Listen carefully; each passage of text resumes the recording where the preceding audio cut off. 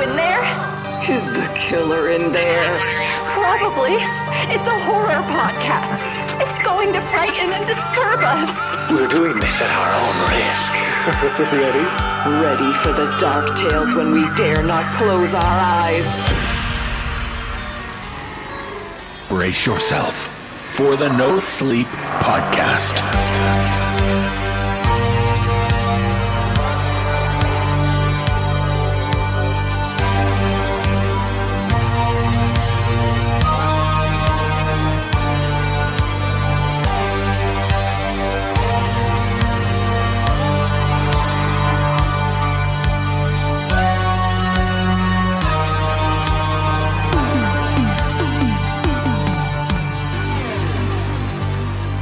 Welcome to the No Sleep Podcast video store. I'm David Cummings. Our VCR is ready to play stories about the bonds which connect us all too tightly together. In honor of Pride Month, this episode will feature stories by authors from the LGBTQ community. And all the stories this week are featured in a new anthology project coming out soon. It's called Black Rainbow, and it's a book which is presenting horror stories with realistic depictions of LGBTQ people, not the typical stereotypes. This is a book full of stories from experienced and published authors, and one which would be an excellent addition to your horror library. To learn more, go to blackrainbowhorror.com or check the show notes for more details. And so, it is with pride that we kick off this episode. So turn down the lights and grab the remote, because it's time for our feature presentation.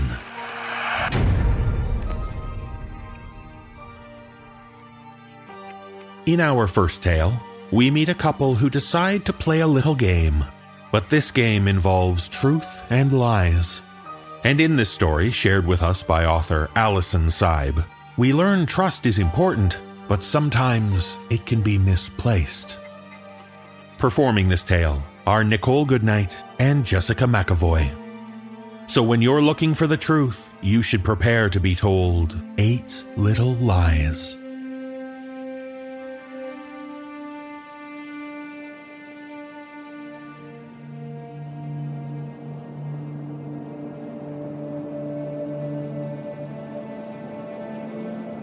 Love is about trust. Do you trust me? Emily and I were curled together on soft bed sheets, our limbs becoming one another's blankets to shield us from February's midwinter bite. Candles illuminated the matchbox room, scenting it with vanilla and honeysuckle. Unthinking, I ran my finger along a tattoo that tailed its way around Emily's arm. Thin beads of ivy forming an intricate lattice of skin and ink. I love you. That's not what I said. I asked if you trust me. Her voice was caramel smooth. I surveyed the gaze she gave me, drowning for a moment in the chestnut depths. She blinked. You're serious? Emily nodded, little cascades of her hair bristling. The biting wind outside bellowed.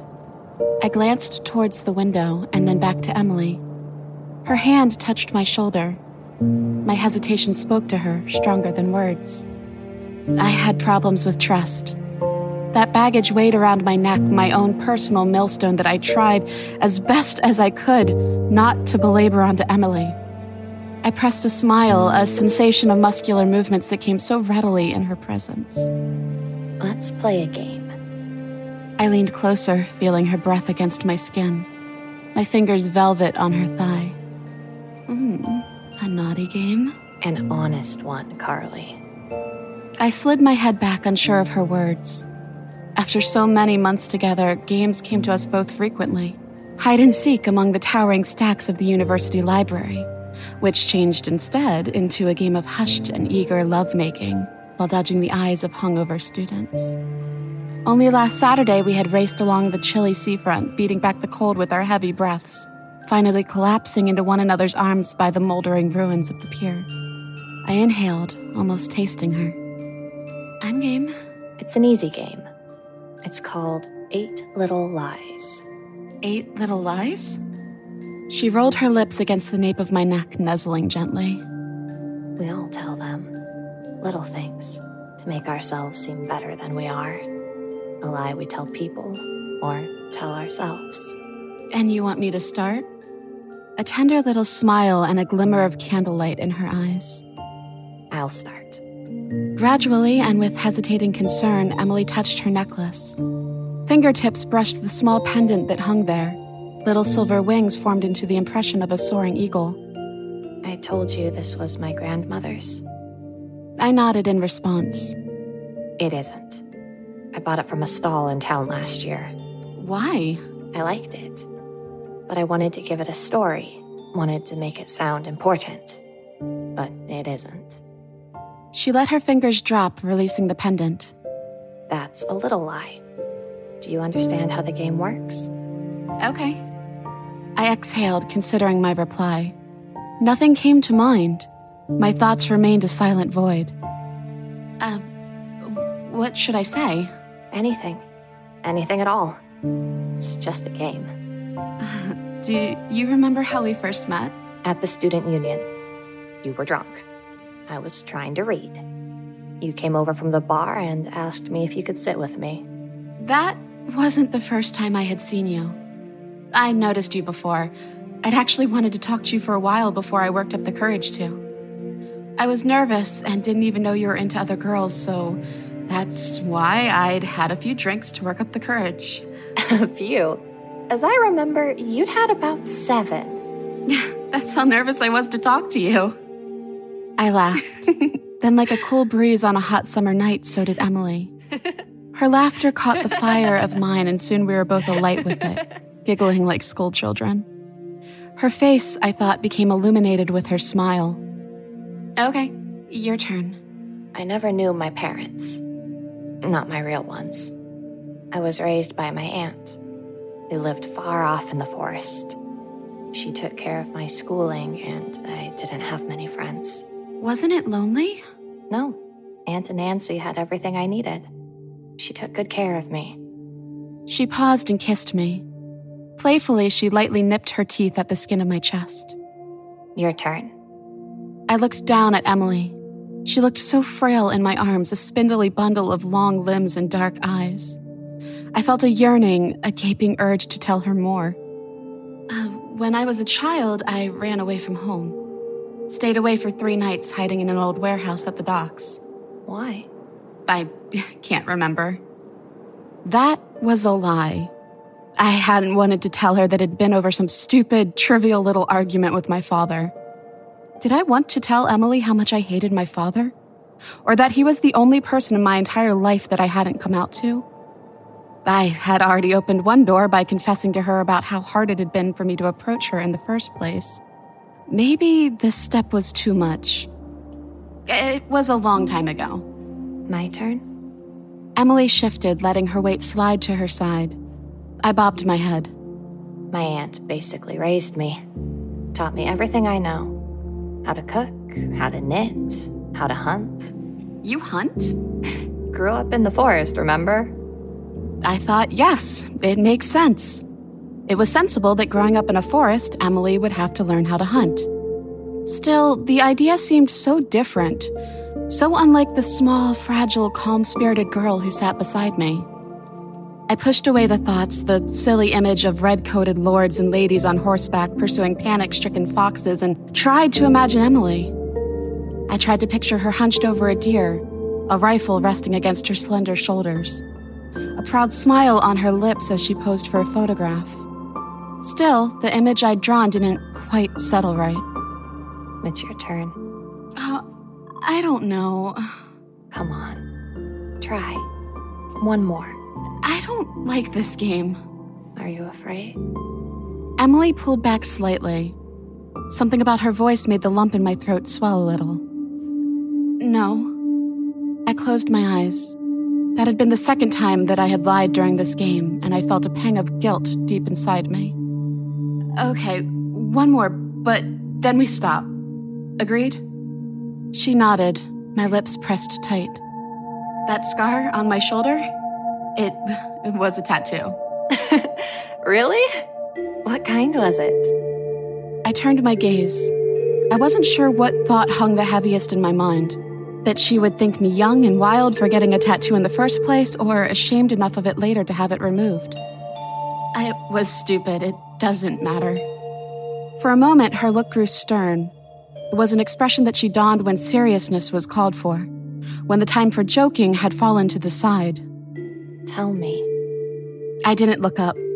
A small doubt crossed my mind. Had I offended her? I regretted my decision. Feeling guilty, I forced out my answer. It was my brother. You never told me you had a brother. He passed away 4 years ago. I had his name on my shoulder. Emily looked at me, her eyes wide open as though to absorb the stars around us. I'm sorry. No, it's all right. I thought that I would carry him with me. You changed your mind? It didn't seem right. I mean, it felt more like I was celebrating his death instead of honoring his memory. I could sense the confusion in her gaze. She looked at me, almost as if examining me. I continued, the words tumbling from me. While I had his name tattooed on my shoulder, I felt bad. Guilty, I suppose. It felt like I was forcibly tying him to me. When I had it removed, it felt as though I were releasing him, letting him move on. Does that make sense? I didn't know if it did. The words were clumsy to me, as if they were too heavy and ill-fitting to put my thoughts into a sharp relief. I looked at Emily, into her smooth and beautiful face. I expected distance from her, a look of hesitation. Instead, she nodded. It does. You wanted to carry him with you, but you found a different place to keep him. She touched my chest, delicate fingers over my heart. In here. Nodding, I slipped my hand around hers. You want to keep playing? I nodded. Emily righted herself, letting her laughter fall. The name of this game, 8 Little Lies? That's from a nursery rhyme my old Aunt Nancy used to tell me. Oh, I don't know it. 8 little lies to catch the flies, to snare them in webs spun by 8 little legs. Then sit back and watch with your 8 little eyes. The lump in my throat returned, only now it sat lower, hovering high up in my chest. Something about the laughter I'd experienced just a moment before felt wrong, somehow deeply improper. I don't understand. It's just a nursery rhyme. My aunt taught me to say it to any prey that I'd hunted. Coldness drifted over me. The skin of my forearms bristled. I leaned back trying to move, but Emily held me in her warm smile. Don't worry. She kissed my neck. Outside, the wind bellowed. I winced. That was no playful nibble. It stung hard enough that my hand slid to my neck before I even realized it. I looked down at my fingers, barely noticing the blood they'd carried away from my neck. I tried to move my fingertips, but they were already growing numb, alien to me, like little phantom limbs. What is this? Shh, relax. You'll be fine. It's just a neurotoxin. You bit me. My tongue was becoming a numb, heavy organ hanging limply in my mouth. She didn't reply. The room grew dim, and my body met the bedsheets as Emily cradled me down onto them. It'll act fast. You won't feel a thing. She was right. The sudden sense of fear was gone, fading into a foggy mist. Emily watched me, slowly spinning her fingers together. I could tell that you were the right choice. What you said about your brother, about him being part of you, I knew you'd understand. Gradually, with almost deliberate care, she drew a thin strand of webbing from her fingertips and started to fashion it into a cord. I told you that you could trust me, and I was right. You'll get to be part of me now. We'll be together forever. That's what love is about, right? I wished that I could have formed a smile as she slid the silken trail of string around me. She was right. We'd be together forever. I didn't feel afraid. My panic had become as numb as my body. I did trust her, and I always would. I looked up into her loving face and caught the reflection of the candlelight, shining against her pupils like 8 tiny little eyes.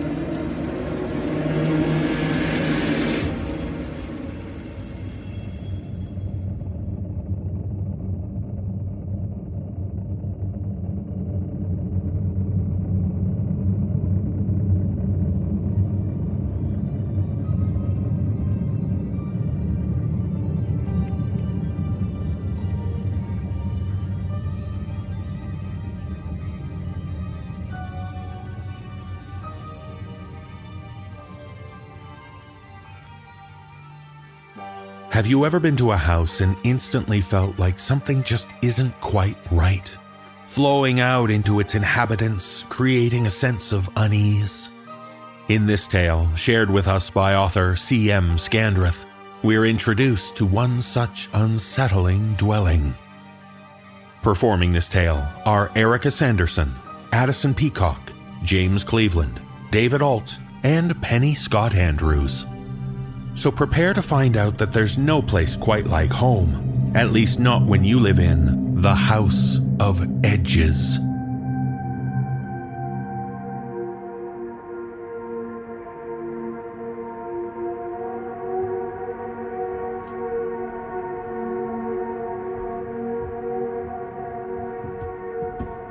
The house is never empty. I listen to the other inhabitants leave, heavy feet on the dilapidated stairs, voices receding, swallowed by the wood and plaster of the long corridors. Even after those sounds have dissipated and I'm left here alone, I can feel those who lived here before. Many essences suffuse the bones of this sprawling manor. There are far more rooms than current residents, as the house isn't exactly the most desirable living space. It hunches on the edge of a cliff at the end of a cul-de-sac, and one might think it was the sort of place which the hip and wholesome would flock for romantic sea views and artful isolation. But were you to view the house yourself, you'd soon see why they don't. The landlord, a tall, skeletal man of Polynesian descent, told me that it was once called Hedges House. It was a beautiful place in its heyday, surrounded by thick privet and spreading elms, their boundary boscage concealing interior gardens rampant with camellias, almost maze-like in their placement. But time was not kind to the lands around the house. One coastal storm too many had eaten away the land behind it, bringing the edge of the cliff creeping ever closer. Eventually, the owners had abandoned it, finally moving out when only a narrow strip of grass separated the walls of the house from the 50-foot precipice. That had been more than 20 years ago, and hungry erosion had since claimed even that strip of sward. On the stony beach below the house, lathes of timber and chunks of plaster bleached in the salty air, the cliff having claimed the outermost room of the house, a solar or conservatory perhaps. The glass from its windows were now smooth, transparent jewels, tumbled by the lashing tides. No one in their right mind would live in a crumbling house teetering on the edge of such a deathly fall. But then, not a single soul living here could be called sane.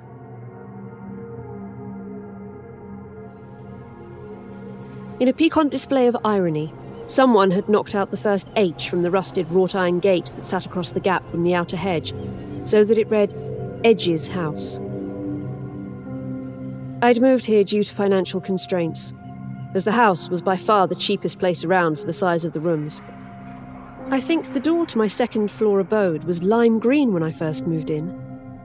But in a curious twist of fate, the paint had slowly flaked away until it revealed an undercoat of vibrant yellow-orange, my favourite colour.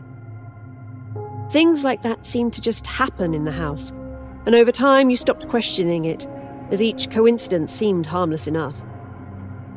My room was spacious, airy and high-ceilinged. The regular pattern of scuff marks that scarred the wooden floorboards made me speculate whether the previous occupant had been a dancer, a theory borne out by a bloody-toed ballet shoe I found behind the ancient steel oil heater. The windows were huge and arched, letting in all the blue-white light reflecting off the ocean below the cliff. That first night was a hard one. I'd moved in during a manic phase, the newest medication still finding its way through the maze of my brain, and I'd cleaned the room all day until my body, at last, was exhausted. But lying in the unfamiliar single bed that night, springs creaking beneath me, sleep did not come. Instead, my ears betrayed my racing mind by picking up and amplifying every sound the house made. And it made plenty. Oh, it creaked, and it groaned so loudly that I feared some part of it was alive and in pain, imminently collapsing.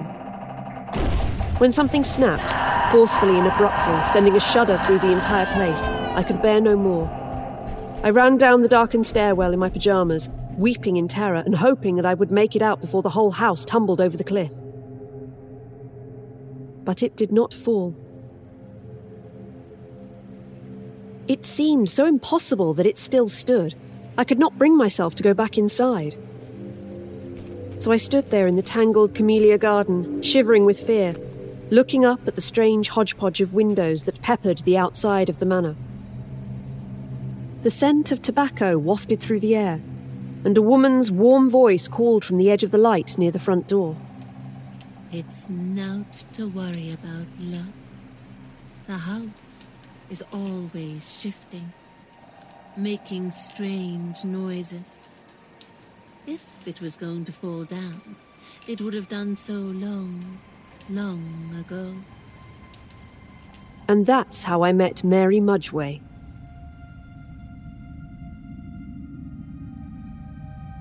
In the flat next door lives one Mary Mudgway, hanging half in the hall and half in her door. She stands there for sailors who came for her favours in the days of her past, but don't anymore.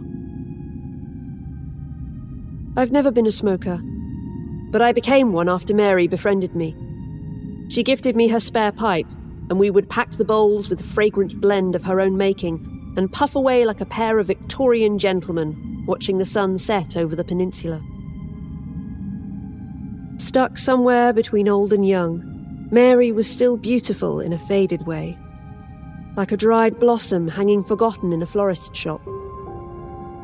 When she smiled, the crow's feet multiplied, and when she spoke, a webwork of lines tugged at her lips, themselves plumped with products she made from bee venom and lemon.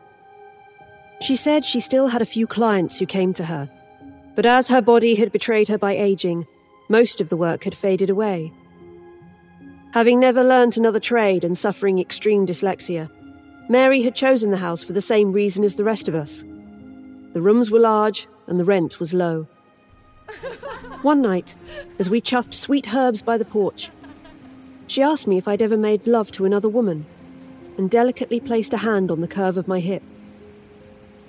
The gesture had thrilled me briefly, but through beetroot blushes I told her that I didn't feel that way about women. Long after she had gone, I could still feel the heat of her palm where it had grazed me. I climbed the gap-toothed spiral stairs to the balcony on the corner of the third floor, where you could see into the windows along the southwest wall of the house. Mary undressed languidly and sensually, as though quite aware she was being observed, slipping on a gown of faded coral silk. She opened her window wide. For a moment, I thought she was going to jump, that she'd had enough of life in the crumbling house. I may even have been vain enough to wonder whether my rejection had been the last straw. But instead, she just waited there, the breeze from the ocean stirring the hems of her robe. And it was then that I smelled the change. Rank with the reek of dead fish, the air turned foul.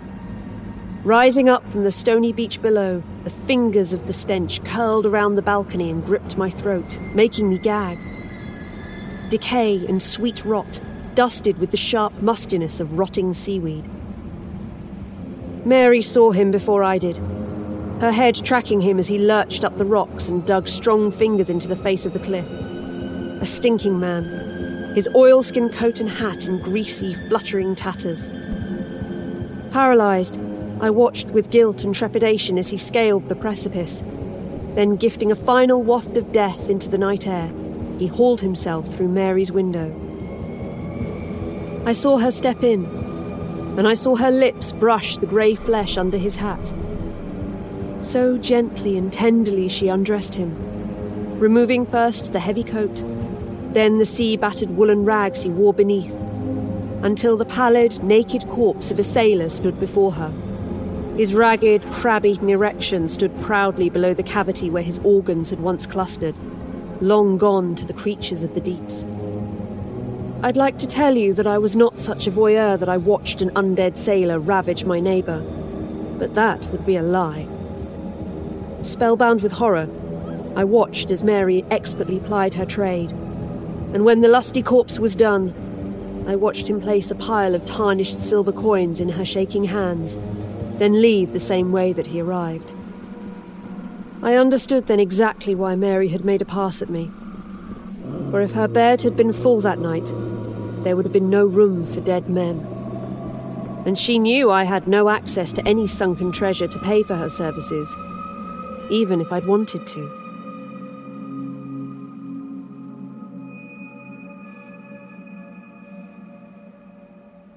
Down on the first floor dwells a Peter Petrowski, bald as an egg and skin thin as a caul. Not catching, he told me of his wasting malady, but other than that, never speaks much at all. When I first chanced upon Peter, I thought him some kind of ghoulish spirit wandering the house. Excuse me. Shamefully, I squealed in fear rather than saying hello, then ran to Mary, who told me that the gaunt man was a resident, not a revenant. With a thick Polish accent and very little command of English, he was a quiet man who kept mostly to his rooms, which had an outer door to the gardens and a peeling veranda. Some days his skin had more colour, but his general pallor spoke of some grave illness, as did the dark circles that bruised the pouches beneath his watery blue eyes. When the hearse pulled up outside his door, I assumed the mystery illness had finally bested him, and he had finally shuffled off this mortal coil. But instead, Peter hauled his grey-suited bones from the driver's seat, quite alive. I admit I enjoyed the black humour of a man so close to the edge of death working with the dead. Anyone stumbling into his workplace might think him a client, not a mortician. As I understood it, his work was sparse. Exclusively serving the local Polish community, he lived off their deaths like some ancient bald vulture, hauling bodies home to the house where he meticulously embalmed them. Whenever he had a client, the eye-watering stink of potent chemicals wafted up from his church-like windows. He seemed an ascetic and antisocial man, but one restless night when my mania would not let me sleep, I crept down to the gardens for a pipe of Mary's sweet herbs, and rather than the formaldehyde fumes, music and laughter were emanating from Peter's steepled windows. Peeking through the warped-stained glass, I chanced a glimpse of him inside. He was dancing as if illness had never once visited him. A tall woman, resplendent in an orange and yellow dress, pressed her rosy cheek to his grey flesh as they turned about the floor, and her pin-up curls shone golden in the candlelight. That old Peter was such a ladies' man, who would have guessed? As my weeks in the house turned to months, I observed 3 different women in his room at night. None visited more than once, and stranger still, each wore the same bright dress. There was a story here that needed to be written, a mystery that needed unravelling. I watched him for days, coming and going in his great black car. When eventually he hauled a heavy coffin from the back of the hearse and wheeled it to his little workshop, I decided to brave the fumes. With a handkerchief knotted around my face, I peered through the crack of the opened window. The deceased was a woman, and I watched as Peter carefully and reverently prepared her body. When he methodically laid out a dozen old-fashioned hair curlers and draped an orange and yellow dress over the back of a chair, I felt a preternatural thrill shoot up my spine. In his tiny kitchen, Peter had set a table for 2, complete with guttering candles and large glasses of scarlet wine. He gently arranged the dead woman in her seat, then put the needle down on a battered record player and took his place opposite her as a scratchy violin began to play. For many long minutes they sat there, the half-dead man and the all-dead woman. Then, with a small sigh and a tilt of her head, colour blushed her cheeks and she opened her eyes. As though this was a perfectly ordinary thing, Peter began to speak in his own language.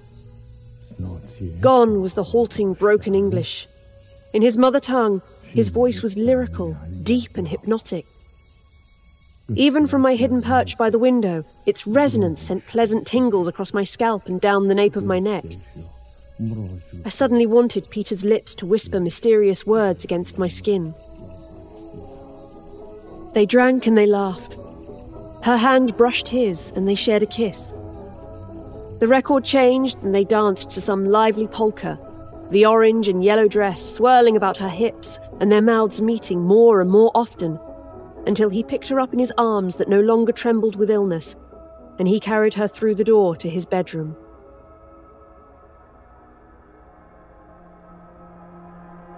In the morning, the bright dress was hung in a locked closet, and the woman's body wheeled back out to the hearse, dead as cold wax once more. I returned to my room to write down what I had seen, perplexed by the events I had observed. Had I not already witnessed Mary's tryst with the dead sailor, I might have written the whole incident off as delusions born of a formaldehyde-addled nightmare. But I knew that there was something highly unnatural happening in this house, some uncanny power at work, and I needed to know more.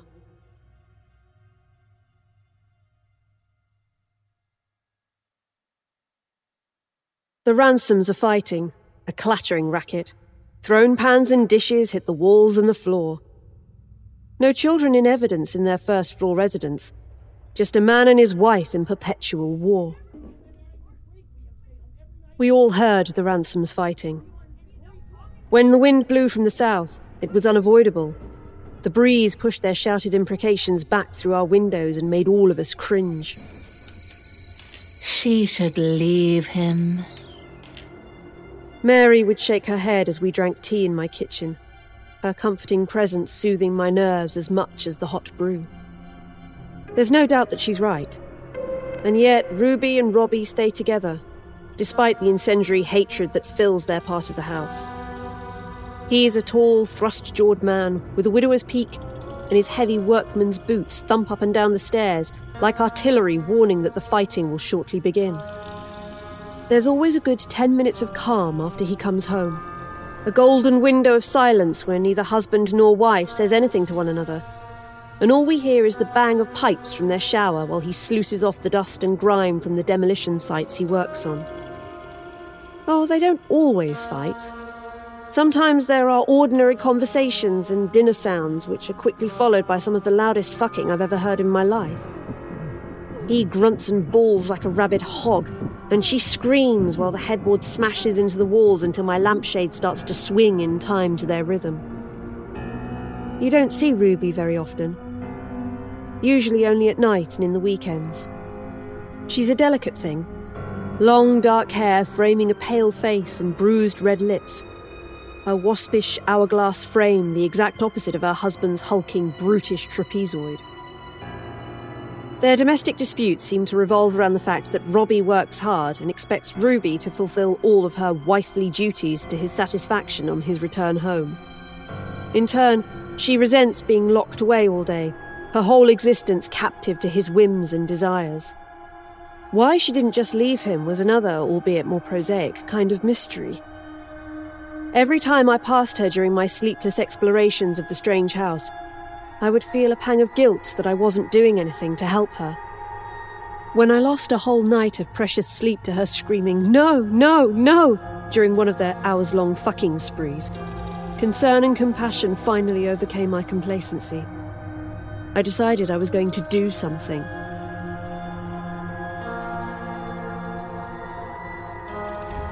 I knocked until my knuckles were bruised, listening for any signs of life inside the Ransoms' quarters. But not a sound betrayed the presence of anyone inside. Robbie was at work. I had listened to his boots stomping away hours ago. I knew that he locked the door fast behind him, so if Ruby wished to leave, her only egress would be a precarious climb down the ramshackle side of the house over the cliff. I was angry now. Angry enough to do something stupid. When I'm in one of my high phases, I need to do things, to change the world around me, to frenetically create or destroy. In this instance, being denied entry to their rooms was the focus of my frustration and determination.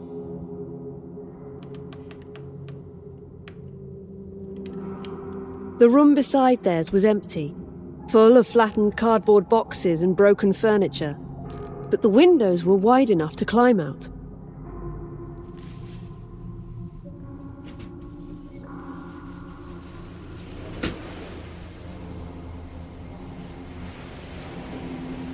Clinging to the side of the house, laughing wildly into the wind at the terrifying drop to the beach below me, I swung around the exterior and crabbed along the narrow ledge until I reached their rickety balcony.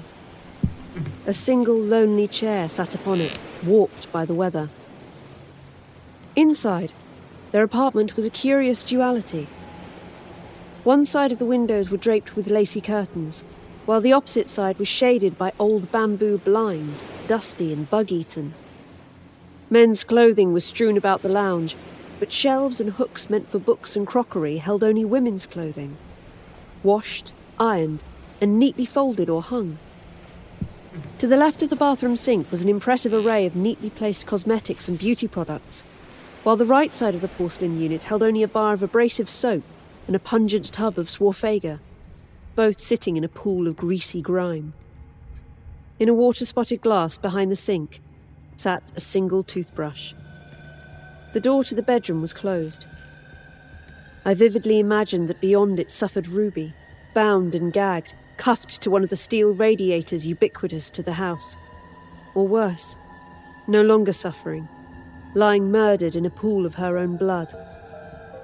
Gritting my teeth, I pushed open the door to see only a drooping single bed, narrow and empty. Now, I didn't know what to think. It was as if Ruby didn't exist. Before I could pry further or stop to muse on exactly what was happening here, the sound of heavy, angry steps began thumping up the stairs. Robbie was home early. There was no way I could make it out over the balcony in time. I'd have to resort to the age-old trope of hiding in the wardrobe, hoping that I could make my escape while he showered.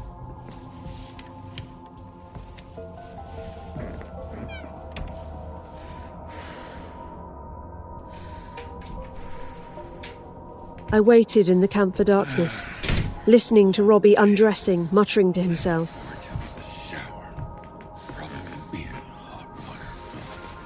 Man works hard.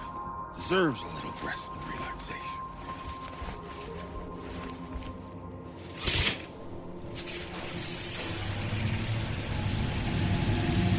The shower came on, a stutter of ancient pipes in the wall near my head, making me jump.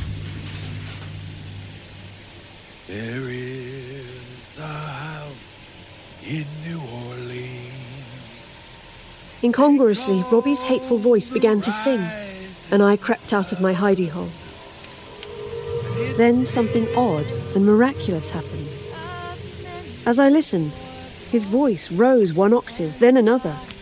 Before another 3 bars were done, the beautiful soprano voice of Ruby rang out clearly from the bathroom. The door was ajar, and pressing my eye to it, I saw only one body in the shower. The pale curves of the diminutive wife shrouded in the steam. Ruby! She froze, her voice dying away. Who's there? The girl from the 2nd floor. We pass on the stairs sometimes. What are you doing in here? I came to help you. I came to talk to you about Robbie. Where is he? The door opened, and Ruby stared out at me. She was stark naked, her hair beading water on skin so translucent she seemed slightly transparent, and her dark eyes were huge. You had to get out before he comes back. What do you mean? Look at the balcony. Through the cloudy glass of the double doors, I saw the single chair I'd passed on the way in.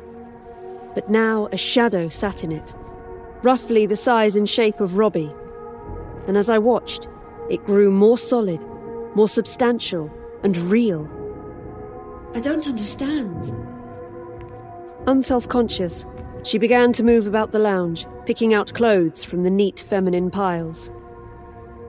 He's not real. He's the person I have to be during the day to survive. This is the real me. But I can only exist in this house, do you understand? The shadow on the balcony turned its head, resolving smears of dark eyes and a bulging jaw now, insubstantial fists clenching and unclenching. He'll kill you if he realizes you're here. You need to get out. And so, fear and confusion lending me speed, I fled.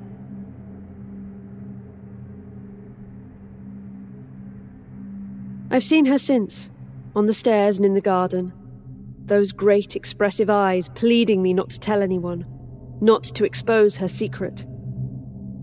I think that when Robbie sleeps, she can exist alone, and that's why she lets him beat her and rape her in that sagging single bed. Perhaps after he has expended his towering rage and frustration, after he has grunted his seed into her, he becomes a shadow and fades away, only reappearing when dawn breaks over the side of the house. Like all of us here, Ruby has found a precarious balance that allows her to exist. I think, for me, her price would be too high.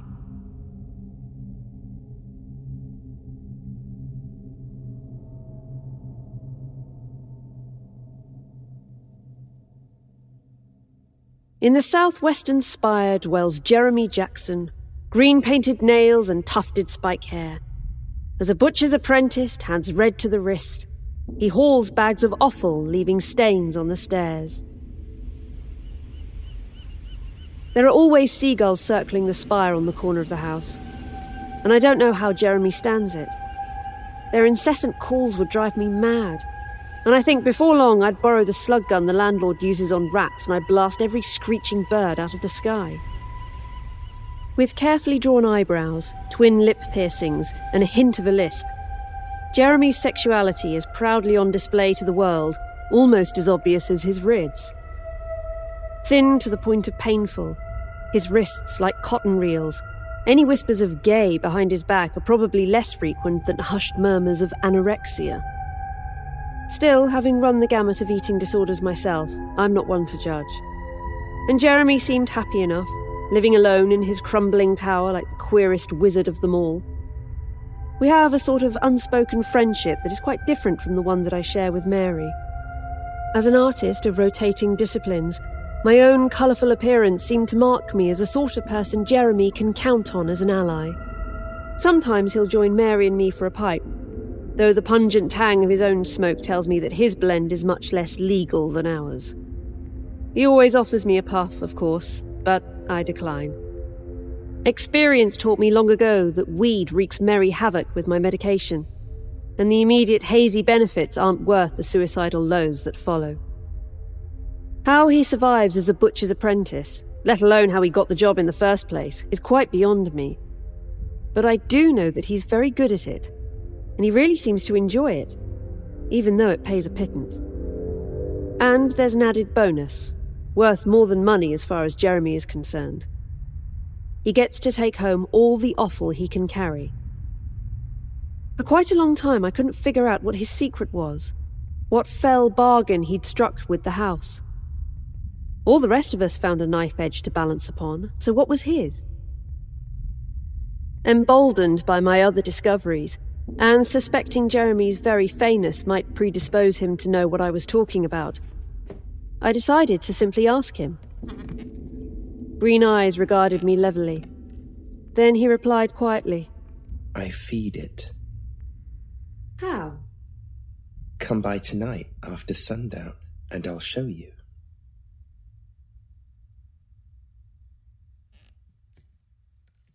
The stairs grew dusty the higher I climbed, and mildew spread a dark patina across the ancient plaster walls. To reach the spire, you had to briefly exit the main part of the manor, braving the walk across a narrow span of crumbling brick. The rusted iron rails to either side would be no help at all should the wind roaring around you get its wish to throw you off. Stains spattered the bricks, bloody and bold, a slippery reminder of Jeremy's grisly trade in animal flesh. I wondered just how many double-bagged bundles of gore had been dragged over the causeway, and how often he had nearly fallen. The pea-green door opened at my touch, revealing a neat room that had been largely converted to a kitchen. Gas bottles and a stove sat to one side, and a large wooden table dominated the rest of the spire, well scarred with knife marks. But what I truly noticed first were the smells. Several huge pots were bubbling on the gas stove, vats of broths and gravies, which Jeremy stirred by turns as he waved hello with the other emaciated hand. Inside the oven, Large baking dishes lurked. A waft of rich meats made me salivate as he opened the door to prod something with a skewer, unfamiliar colour in his cheeks. Right on time. The meal he served was massive and exquisite, and he gave me a quirky smile as he placed the steaming plate in front of me. I really hope you like paleo. Which part or which animal each delicacy of the meat-rich meal had come from, I didn't ask. But it was clear that everything consisted of organs or waste offcuts, the faintly rubbery texture of liver and heart mixing pleasantly with fatty marrow gravy and blood sausage. But what struck me even more than Jeremy's cooking ability was his ability to eat. Plate after plate vanished into that scarecrow body, the mismatched bone china licked clean by his eager tongue. It belied belief that his shrunken stomach could hold so much, and I stopped eating long before he even slowed, unable to prevent myself from staring as he wolfed down even more. Eventually there was nothing left bar the scraps of meat on my own plate. His eyes fastened on the congealing remains, ravenous and sly. You gonna eat that? With a shake of my head, I pushed my leftovers across the table. He sat for a while, silent but for his gut rumbling as he digested the epic feast. Anticipation bubbled somewhere beneath my own ribcage as I waited for something to happen. He began taking off his apron and shirt. The next part isn't very pleasant. I just thought I'd warn you. Dumbly, I nodded as he walked bare-chested to the window, every bone in his torso a stark stripe of shadow. The balloon of his belly was shiny as a ripe boil in the moonlight as he rested it tenderly on the sill. Hanging over the lintel, Jeremy opened his mouth and began to vomit. It came out in a torrent, thick and bloody. The force of it even gushed twin jets from his nostrils. I heard a nearly subsonic moan escape from the boy as the geyser of puke pumped down the side of the house. Far below, under the trajectory from the window, a darkened split opened in the roof, quickly widening to an eager hole. A mouth, but one ringed with broken glass and chunks of brick for its grinding teeth. And into that maw the nutritious vomit poured. Jeremy fed the house just as a mother bird would feed her chick. It was too much. The rich food was already sitting poorly in my stomach, and I felt my gut heave in sympathy, a brown slurry splattering the floor. Jeremy didn't notice. His eyes were rolled back, showing only silvery whites as the river of semi-digested food continued to flow. Eventually it had to stop, and the wasted boy slumped sideways to the floor, his chin and chest caked with a bib of macerated offal. The hole in the house closed with a crack that made the entire spire shiver, and Jeremy opened one eye and regarded me weakly.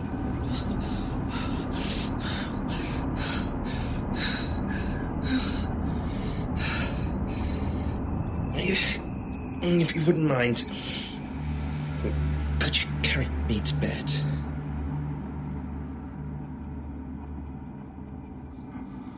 I cleaned up as best I could.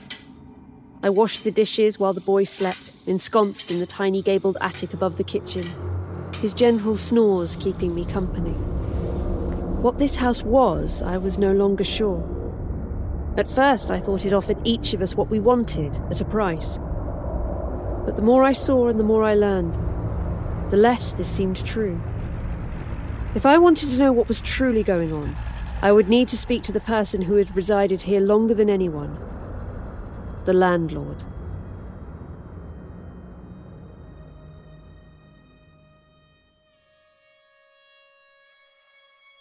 In the bowels of the building labours Tamar Taifai, shirt stained with the sweat of landlord and master. He hauls concrete and planks to shore up the shanks of the teetering house made of edges and plaster.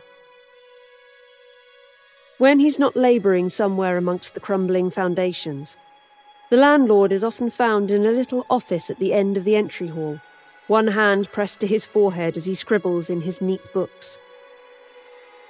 Not a man fond of technology. He barely tolerates a landline in the house and is prone to long rants about the government if you even mention the possibility of Wi-Fi. His slacks are always dusted grey with the cement he carries on his bony shoulders, 2 bags at a time, ropey muscles wrestling each other beneath his sweat-soaked shirt.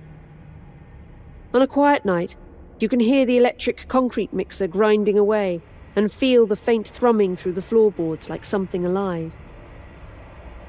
Apart from insisting that the rent is paid before 9 o'clock in the morning every Monday, he seems an amiable enough fellow and leaves us to our devices.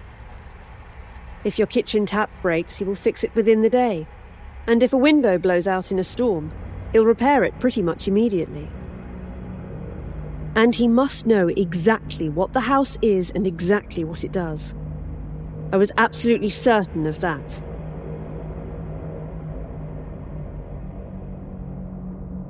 The door to the basement is always locked when he's not down there. It's a great white thing of reinforced wood with an imposing padlock.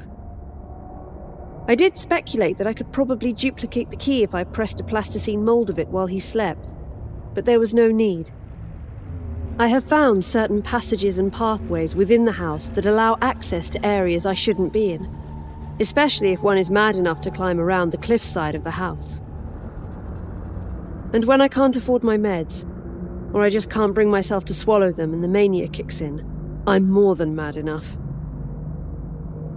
The room that was taken by the sea some 15 years ago still gapes open over the cliff like a wound that never heals.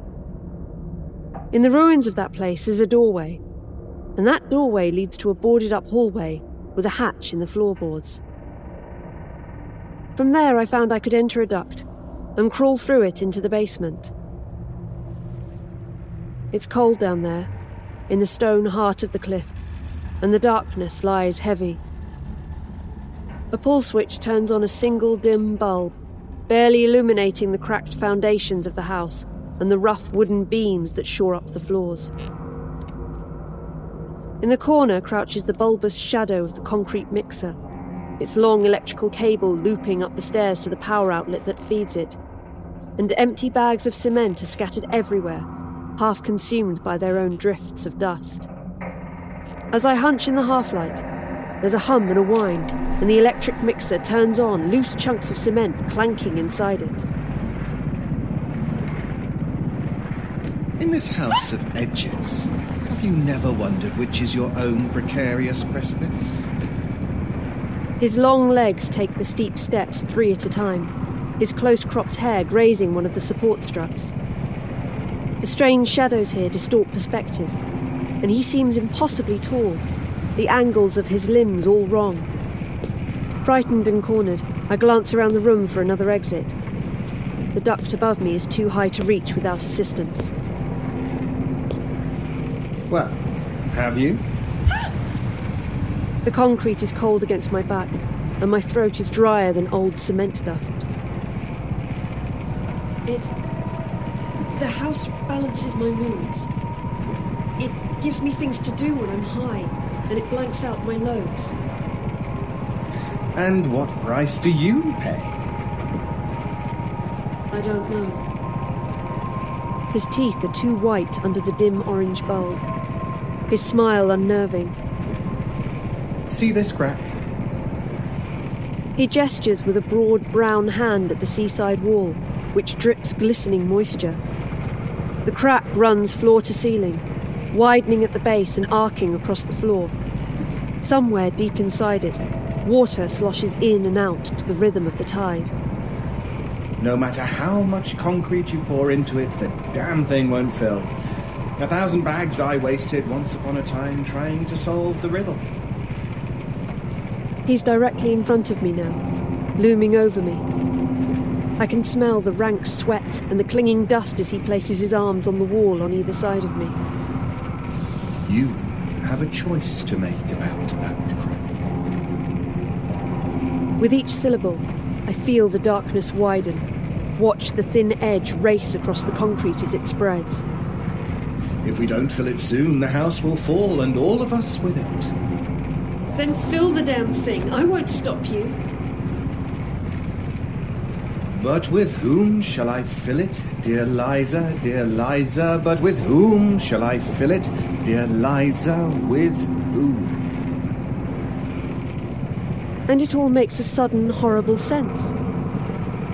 While Jeremy has been feeding second-hand food to the house, the landlord has been feeding it too. With human lives. Why me? Why do I have to choose? Because that's your price. That's how you pay. The girl who had the room before me, the dancer. Who did she choose? The landlord's smile flickers and dies, like his bulb has blown a fuse. She didn't choose. The floor shudders under our feet, and a cold wind howls out of the crack. Closing my eyes, I speak a single name.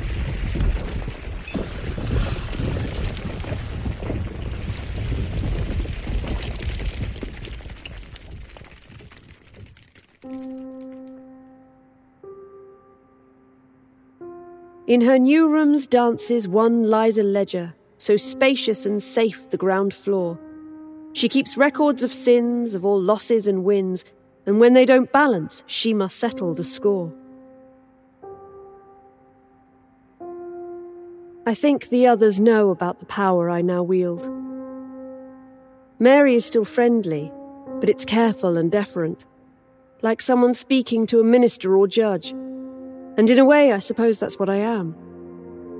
While the house is a living creature in its own strange way, it still requires human eyes and ears to keep track of its residents, to ensure that the pendulum never swings too far in either direction for any of the souls that make up its organs. I can feel every one of them. The others who tipped the balance. Those who became part of the foundations. Each of them thought they could beat the system, that they could take more from the house than it gave. And for a while, some of them did. They rattle their concrete chains deep within the filled-in chasm, bones through cement, hair mixed with stone. I don't feel sympathy for them. They knew the price, and they ultimately paid in full. I think my own price is worth it, and it comes with some perks. Ruby agrees. She says my new uniform is very beautiful. The dress fits like it was tailored for me.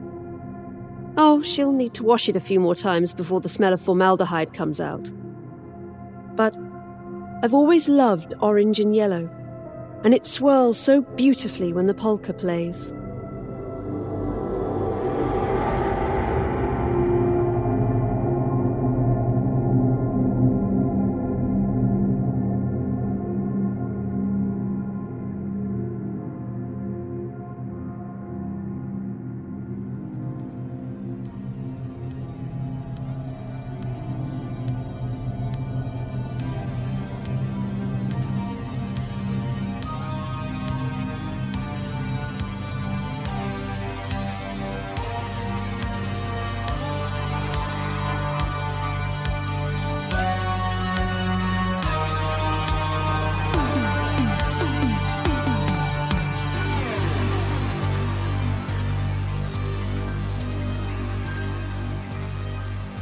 As the lights come back on, our stories come to an end.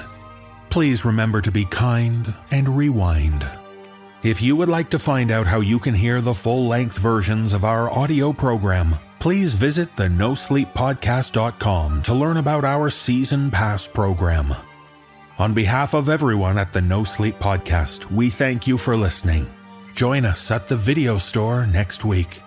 Our door is always open. This audio production is copyright 2019 by Creative Reason Media, Inc. All rights reserved. The copyrights for each story are held by the respective authors. No duplication or reproduction of this audio program is permitted without the written consent of Creative Reason Media, Inc.